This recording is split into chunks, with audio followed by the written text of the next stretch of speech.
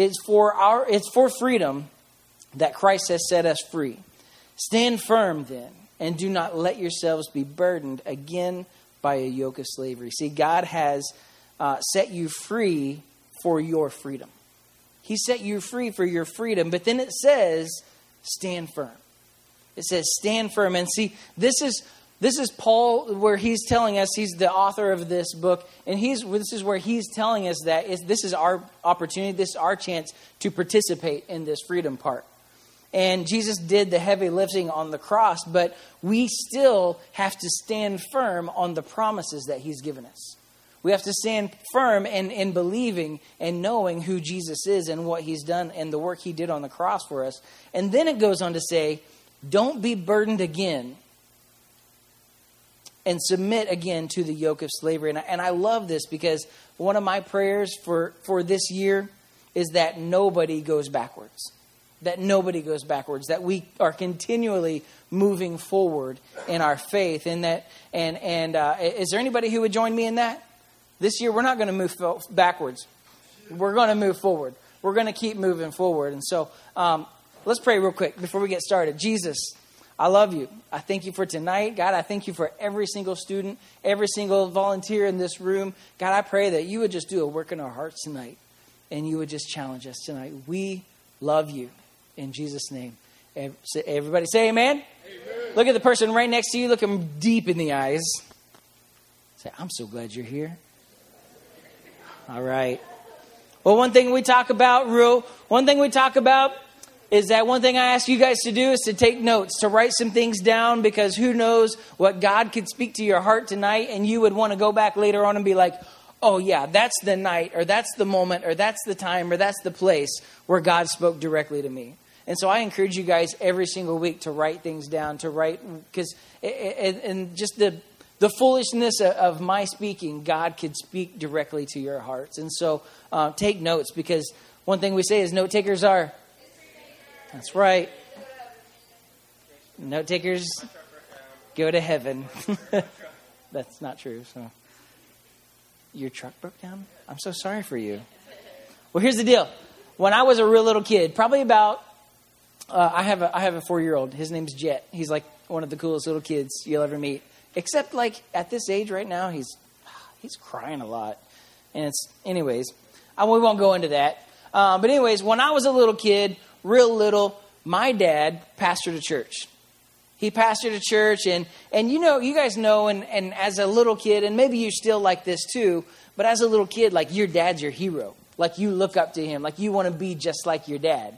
Like he wears a flannel shirt, you wear a flannel shirt. Like he wears boots, you go find some boots. You know what I'm talking about? Like your dad is your hero. And so I wanted to be like my dad when I was a little kid. And I remember one day we had these two I call them neighbor girls. We lived out in the country. They lived a mile from us, so they were neighbors.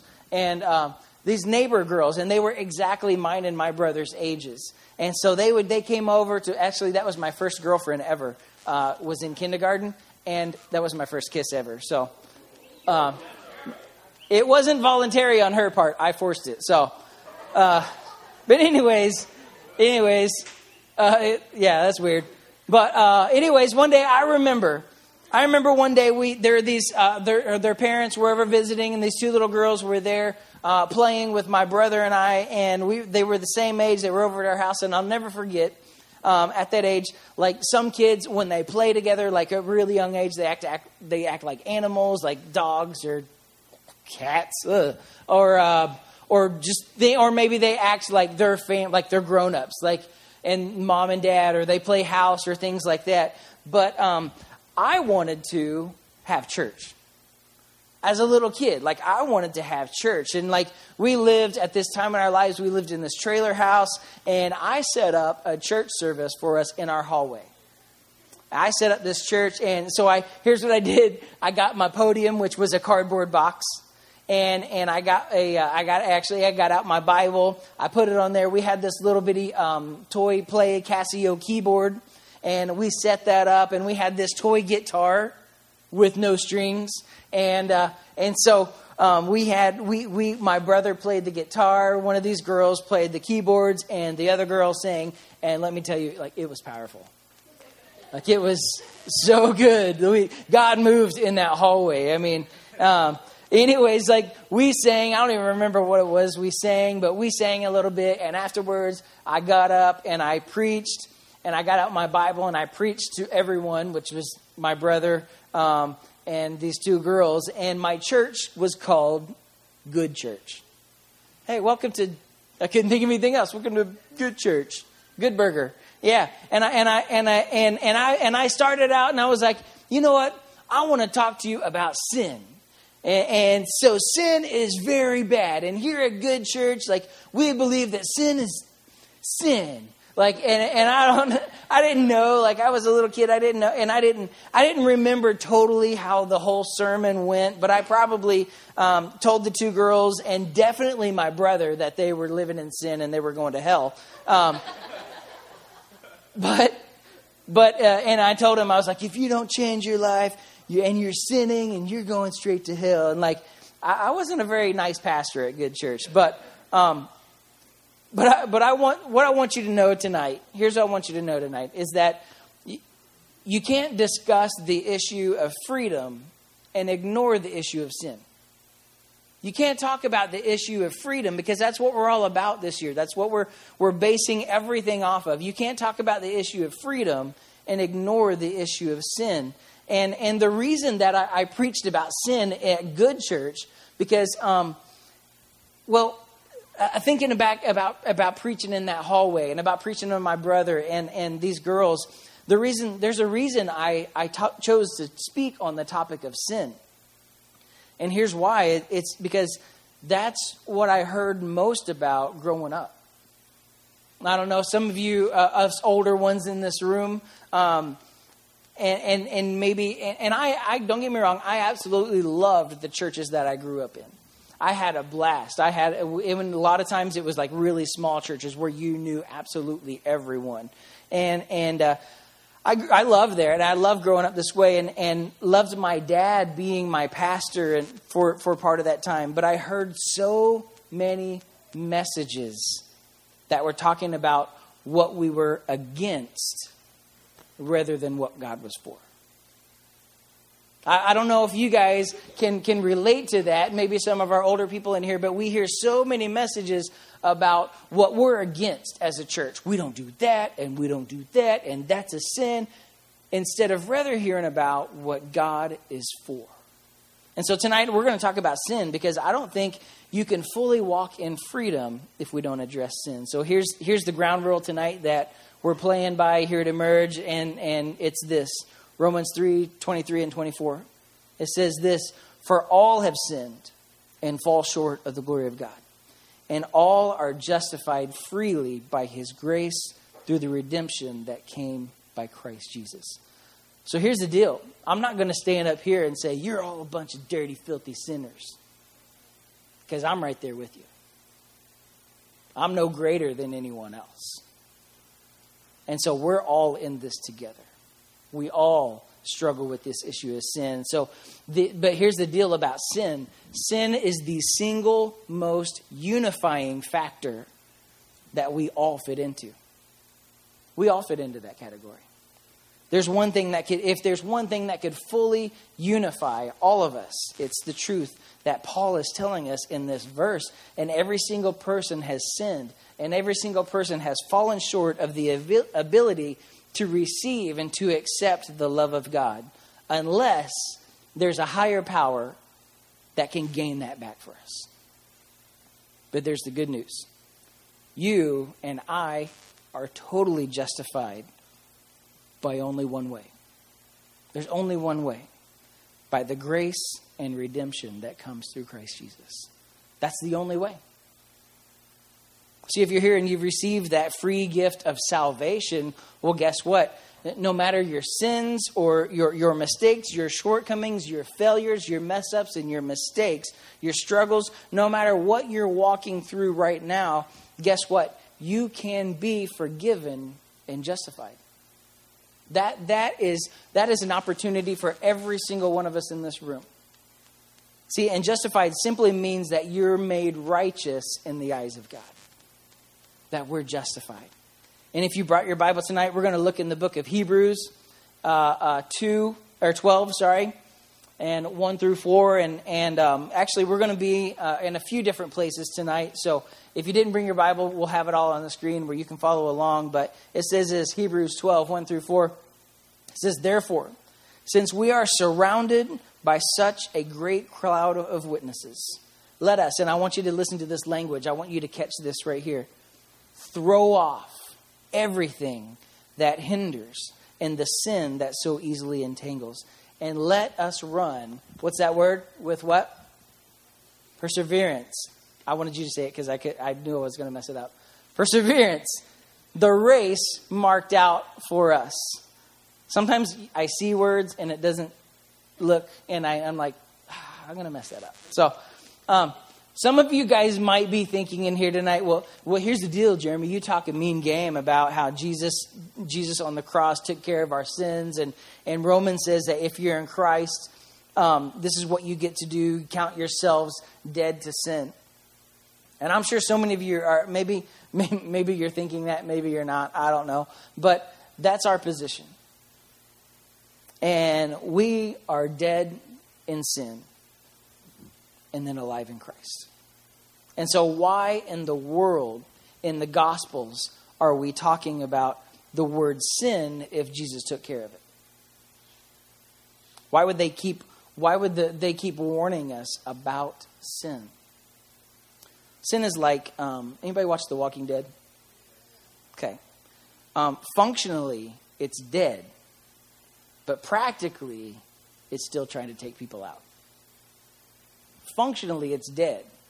But practically, it's still trying to take people down with it. You're dead to sin positionally, but practically, sin is still trying to destroy you.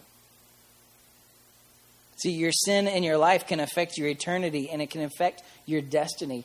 And God has eternity and a destiny for every single one of us in here. And it's way more awesome than we could even dream, imagine, or think. So many of us, we get the life beat out of us. We get the destiny beat out of us. And here's why. We are so distracted by what are my friends doing? Or what are they thinking of me? Or if I do this, like, will people still like me? Or we get so distracted by, like, I can't live without a boyfriend or without a girlfriend. Or what's happening in our world, what is going on, and we get so distracted. And it's like, are they going to laugh at me if I do this? I've got to look good. I got to look cool. We're so concerned with the temporary things that we lose focus on the eternal and on our destiny. See, I've had so many of you talk to me at different times about your destiny, about your calling, about what God wants to do in your life. And God's plans for your life. And then you turn right around and do nothing with it. I feel like God's called me to be a missionary. Well, be a missionary. Tell some people about Jesus. Well, I feel like God's called me to do this. Or I feel like God's called me to do this. What are you waiting for? There's no level of perfection or greatness or level of Bible that you have to know and read or study to tell anyone about Jesus. See, if you knew your purpose, imagine, if you're in this room and you know your purpose, imagine what a force for the kingdom you could be if you would pour your efforts into your calling instead of what everyone else wants you to be. I'm not saying you can't have any fun, but what I'm saying is that you got to keep your focus. Keep your focus. If this is what God has called you to do, let that be your focus. See, check this out. Then it goes on to say, it says, throw off everything that hinders and the sin that so easily entangles. See, imagine a sprinter. Any of you guys run track or have run track or have watched track being ran? Okay, the most exciting race is the sprints, right? Really, it lasts like, if you're good, like 9 seconds.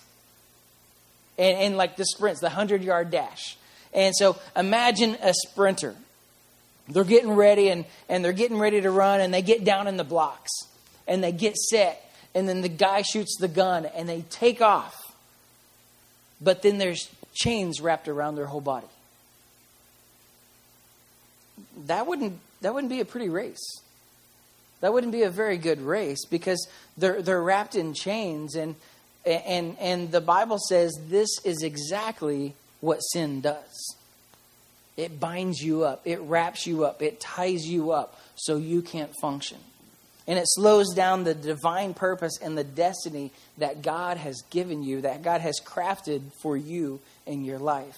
And I don't want that for you. And so Paul, he goes on to say, Hebrews 12, he said, fixing your eyes on Jesus, the pioneer and the perfecter of faith. See, he says, fix your eyes, not on sin, because I know that's the temptation.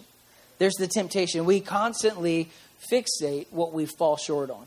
We constantly fixate on our mistakes and on our mess ups. We fixate on these things where we fall short. And he says, you fix your eyes on Jesus, because he is the answer to your sin issue. He's the answer to your sin issue. No one else, nothing else. You keep your eyes on Jesus. Why do we do that? Because he's the pioneer and he's the perfecter of our faith. See, when we fixate on all of our sin, this is what brings the shame into our lives, like what we talked about last week, if you were here. What we need to do is we need to fix our eyes on the gospel, on Jesus. See, you can't hear the good news of the gospel enough. You can't hear it enough. I could stand up here and preach it every day, and we couldn't hear it enough. Last week when we talked in here, we were in the Garden of Eden. We talked about in Genesis in the Garden of Eden, and so tonight we're actually going to go back there and we're going to talk about that again. And we're going to talk about sin and the anatomy of sin and where it started. So I want to look at the thing that what the devil almost always does when it comes to sin. What he almost always does. If you're new to church, sin simply means that we are falling short of God's original intent for our lives. God designed you to do this, but there's an enemy who wants you to do this. And he's got a pretty loud voice, but not as loud as God's. And if you choose to listen to the wrong voice, you're going to end up doing wrong and living with sin in your life. So Genesis 3, we're going to actually start in verse 1. And so I'm going to read it, and then we're going to kind of break it down as we go. It says this: now the serpent, which if you don't understand, the serpent means the devil. He was in the form of a serpent. He was more crafty than any of the wild animals the Lord God had made. He said to the woman, "Did God really say you must not eat from any tree in the garden?" The woman said to the serpent, "We may eat fruit from the trees in the garden, but God did say you must not eat from the fruit from the tree that is in the middle of the garden, and you must not touch it, or you will die." Now, I want you to listen to the enemy's response. I want you to catch this. You will not certainly die. See, if you want to sabotage in your life true freedom, then go ahead and listen to that voice when you're listening to that music or when you're watching those things. Listen to that voice that says, is this really that big of a deal? I can watch this. I can do this. Is this really that big of a deal? If you want to begin to sabotage your freedom, you'll start to say that in your life. And the serpent said to the woman, "For God knows that when you eat from it, your eyes will be open, and you will be like God, knowing good from evil." See, listen to this. And here are the specifics of how sin really affects your life. It goes on to say, when the woman saw, and this tells us that she got close enough to the sin issue to be completely tempted by it. And let me ask you this question. And what it was an apple. And she got so close enough to this sin issue, to this apple, to this thing. Let me ask you tonight, are there any apples in your life? Are there any things in your life that you get so close to, that you want to get right on the edge of? Like close enough to that you're actually considering participating in it? Are there any apples? Are there any temptations or anything? There's things in your life. And I guarantee that to her, that apple tasted incredible. And because of that apple, death happened. See, there's power in sin. There's power in sin. The first thing I want you to know about sin is that it's almost always a proximity issue. Sin's almost always a proximity issue. See, we're so naturally tempted to get as close as we possibly can to sin. Like, don't we do that? Right? We're so naturally like, I just want to get close. I just want to see. I want to see what's going on. Like, I'm not going to do it. But if I get too close, I might fall in. But we're so naturally tempted to want to get right on the edge. And here's what we do: we say, "Oh, I think I'm strong enough to handle this. I got control of this. I'm going to get so close to it, and I'm just going to look at it. I'm going to get a glimpse of it. I'm going to see what I'm missing out on, and I'm going to see if it's something that I should really stay away from." See, that cycle in your life never ends good. It never ends good. See, the apple was pleasing to the eye, and she saw that it was good for food. She saw that it was practical. It's an apple. It's practical. It's good for eats. It's good. Let me give you an example, and I may make a few of you guys in the room upset with me. And I know that most of you guys in this room aren't even close to this, but you may be in the future. But I want to save you some heartache for your future. If there's one thing in our modern culture that makes complete practical sense, that's living together before you get married. Let's be honest, it's practical. It makes sense, right? We're gonna sleep together. We're gonna be affectionate together. We're gonna pay our bills together. We're gonna play house together, all without that covenant of marriage. Because and here's why. Because maybe we saw our parents get divorced, and it had an effect on us. And what I did is I swore that I would never do that. Because I felt compelled to be with this person. So I'm gonna rearrange the rules out of practicality. I'm gonna change the rules because this just makes sense. And you hear people say, "Well, you got to test drive the car before you buy it." That's stupid. And we're like, it's so practical. We're probably gonna get married. We might as well. Because if we get married, and what happens if we get married and we realize that we're not compatible? We think that we're doing something wise and doing something smart, but there's statistics, and I'm not a statistics guy, but these statistics aren't even Christian statistics.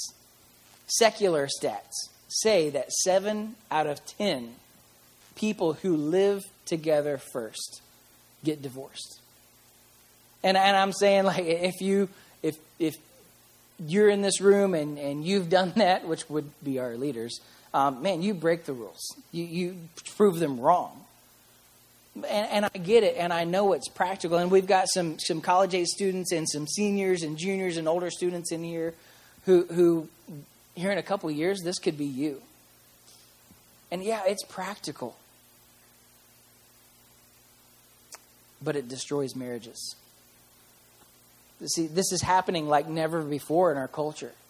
This is happening in the culture of young people who are living, because what happened is that they went through the pain of divorce in their home when they were kids. That's a good looking apple, but it will hurt you in the end. It'll hurt you in the end. But it's so practical. Don't do it. Don't do it. There's a way and a plan that God has for our lives. See, when she saw that it was pleasing to the eye, here's the next thing. Pleasure. She saw that it was pleasing to the eye. Sin looks very practical, and it always comes with a degree of pleasure. Oh, that looks good. That'll be fun. That's going to be awesome. Like, and there's always this degree of pleasure because of sin. there's an endless amount of pleasures that are wrong. God, this apple looks so good. God's like, well, I created thousands of other apples for you to enjoy. I created so many other things for you to enjoy. But we're drawn to that sin. She also saw the apple was desirable for gaining wisdom, power. Like humans, we are intoxicated with power. We want power. We want to be able to stand up and tell everyone what to do. We want power. We want to be in control. And it's never a bad thing. I'm not saying you shouldn't grow in wisdom and get smarter and get more educated. We should all do that. That's a really great thing. But you can never approach the boundaries of God thinking that you're smarter. Thinking that you've got the power. I am so smart. I've got this all figured out, and you all are a bunch of idiots. Because we have this, we think we've got this power, and we think we want to be smarter than everyone else. Make everyone else look stupid. See, sin was practical. It was pleasurable. And now it was powerful. I didn't put that in the notes, but sin is that. Sin is practical. Sin is pleasurable. And sin is powerful. The Bible says she took some and ate it. And then she also gave some to her husband who was with her, and he ate it. And I want you to write this down. Sin loves buddies. How many guys you're going to do something stupid, some totally dumb thing, and it's a sin, and you're like, hey, you guys want to do this? You know what I'm talking about. You don't want to do it by yourself. Like, hey, you guys, you in? Let's do this. Sin loves buddies. We like to draw our friends into because it makes us feel better about the sin that we're living in. And so we draw our buddies and say, you come here, do this with me. Let's do this. For some of you in 2018, 2018 will be difficult and yet simple. And as simple as rearranging some of your social circles. And I hate to tell you guys that. Nobody wants to hear that. And let me make it super easy for you. Let me put it as simple as I possibly can. Maybe some of you guys in this room need to make new friends. I'm sure you've heard that quote. You've heard that saying. I've said it in here plenty of times, I'm sure. Show me your friends, and I'll show you your future. You guys ever heard that?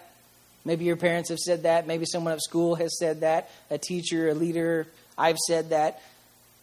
That statement, even though we've heard it hundreds of times, has proven itself true time and time and time again.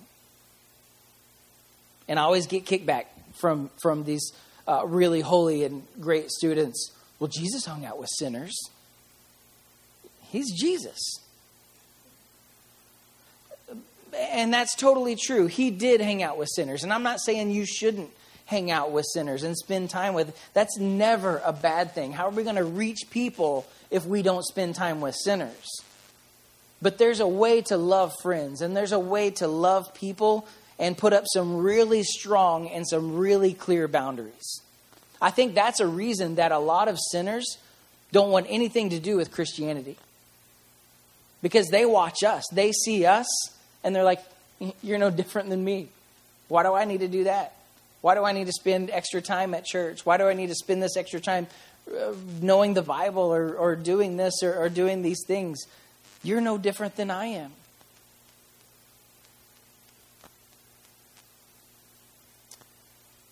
Misery loves company. But do you know what else loves company? Holiness. I can tell you guys so many times being a youth pastor and I'll have students up here or out here in the crowd and it's amazing to see because there's maybe a handful of students every year and every year we graduate students and every year we get new students. It's always a rotating group of people and it never fails. There's always a few people when they're on fire for the Lord, when they're excited about God, it affects everyone else. You guys ever notice that? Maybe you have, maybe you haven't. But holiness loves company. Now, I'm not saying like people who, when they're weird and crazy holy, and there's nothing wrong with that. If you love Jesus so much, you do that. But I'm saying people who like, you know what, I'm not doing this anymore. Because I guarantee you, when you take a stand, there's going to be a whole group of people around you that say, I want to do that too. I want to take a stand too. I want to follow. I want to live like that too. Because a lot of us really are hurting living in sin. And when someone actually does take a stand, and I know it's difficult to be that person to take a stand, but when you actually take that stand, you say, I'm going to live different. I'm not going to do those things. I'm not going to be like everyone else. Then all of a sudden other people start being like, yeah, let's do that. Let's have a Bible study. Let's do this. Let's pray together. Let's get together around our flagpole before school in the morning and let's pray together. Or let's do these kinds of things. And when one person starts to take a stand, it'll either, and maybe you've seen this too, it'll either push people away, but I guarantee it'll draw people in. It'll draw people in. Holiness loves company. And then it goes on to say, the eyes of both of them were opened and they realized that they were naked. And basically it was saying they realized that they were ashamed. And so they sewed fig leaves together and made coverings for themselves. And this is what we want to do. If there's sin or if there's shame in our life, we want to cover it up. We want to compartmentalize it. We want to hide it. It says, then the man and his wife heard the sound of the Lord as he was walking in the garden in the cool of the day. And they do the single most destructive thing that you and I will ever do. They hid from the Lord God. See, if there's one thing you want to sabotage your freedom, there's one thing you can do to sabotage your freedom, and your freedom in 2018, your freedom this year, more than anything else. Hide from the presence of God. Isn't it funny how we try to hide from the one who knows everything? Oh, God, I'm just going to hide from you. He's like, I know what's going on. And we want to hide from him. When you sin, I want to challenge you to sprint to the throne of God. Sprint to the feet of God. That is where freedom is restored. See, God says to them, he walks through the garden. He says, where are you? And God's asking that because they need to be honest, for real. And this is a part of freedom, is complete honesty. Complete honesty. And God's next question, he says, who told you you were naked? And here's what God wanted them to say. God, it wasn't you. See, sin is the enemy lying to you and then you believing it. When God asked that question, he wanted to clarify that it wasn't him that makes us feel shame. God is not the author of shame. And he says, have you eaten from the tree that I commanded you not to eat from? And he's wanting them to own it, because you can't be free if you don't own your sin. And Adam says this, trying to put it back on God. Isn't it funny how he tries to do that? He says, the woman you gave me, it's her fault. She did it. She gave me the apple. And I ate it. We try to shift blame, but isn't that just like us? We're like, wait a minute, where are you at, God? Where are you at? If God, if you would have been there, then this wouldn't have happened. And some of you are in such bondage in your lives because you keep playing the, where are you at, God? We keep playing that. And we refuse to own up to our part in it. Adam's like, the woman you put here. This is your bad decision, God, because she's crazy. And then the woman does the same thing. God says, what is this that you've done? And the woman says, the devil made me do it. Isn't that a dumb mistake we try to make? And she says this. She said, the serpent deceived me and I ate. Yes, yet he deceived you. But he didn't make you eat. He may tempt us. He may try to deceive us. But he can't force you to do anything. He can't make you eat. You aren't in control of the serpent, but you can be in control of you. See, freedom is found in owning up to your mistakes. There's two things in the way that God deals with our sin. First one is this, and it's a tough one, but it's really important. See, God gives 2 consequences for sin.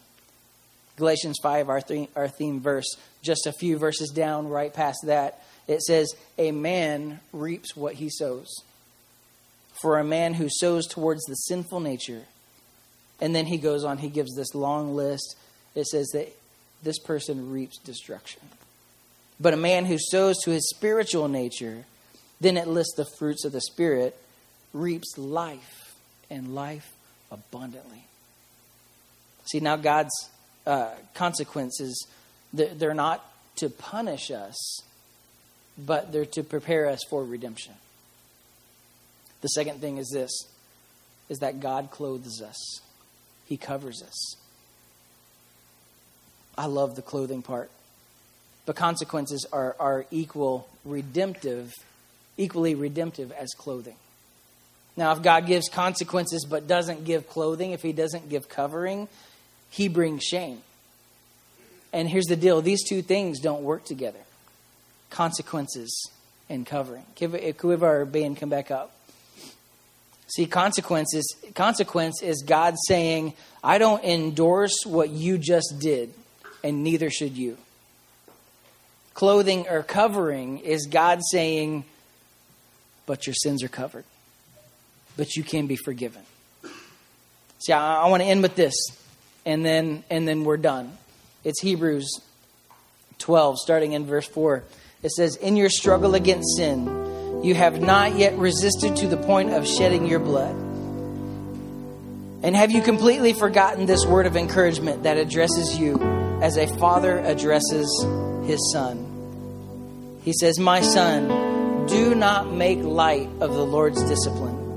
And do not lose heart when he rebukes you, because the Lord disciplines, catch this, the Lord disciplines the ones he loves. And he chastens everyone he accepts as his son. Endure hardships as discipline. God is treating you as his children. We're going to skip down a few verses there, and then it says, no discipline seems pleasant at the time, but painful. Later on, however, and here's the good news. Here's what I want you to know. It produces a harvest of righteousness and peace for those who have been trained by it. Did you hear that? Did you catch that? He produces a harvest of righteousness. So I've got two questions, 2 things, and we're going to end with worship tonight. We're going to end really fast. And I want every head bowed just for a moment, no one looking around. I got 2 questions. The first question is this tonight. Do you have an apple? Not literally,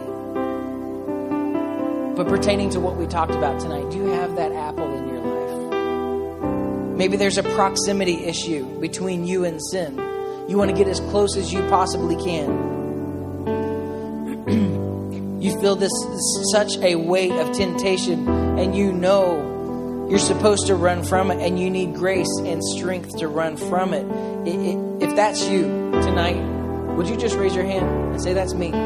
Thank you. Thank you. There's a lot of us. There's so many of us in here. You say, that's me. This is where freedom tonight starts to happen. You've got to be honest about it. The second question is this. Maybe it's not a proximity issue at all for you. Maybe you've already touched, maybe you've already devoured that apple and you're living fully in sin, and you know that it's not a good thing to keep in your life. And tonight you need forgiveness. And you need freedom from your sins. If that's you, would you raise your hand? Yeah, there's a lot of us. I want everyone to stand.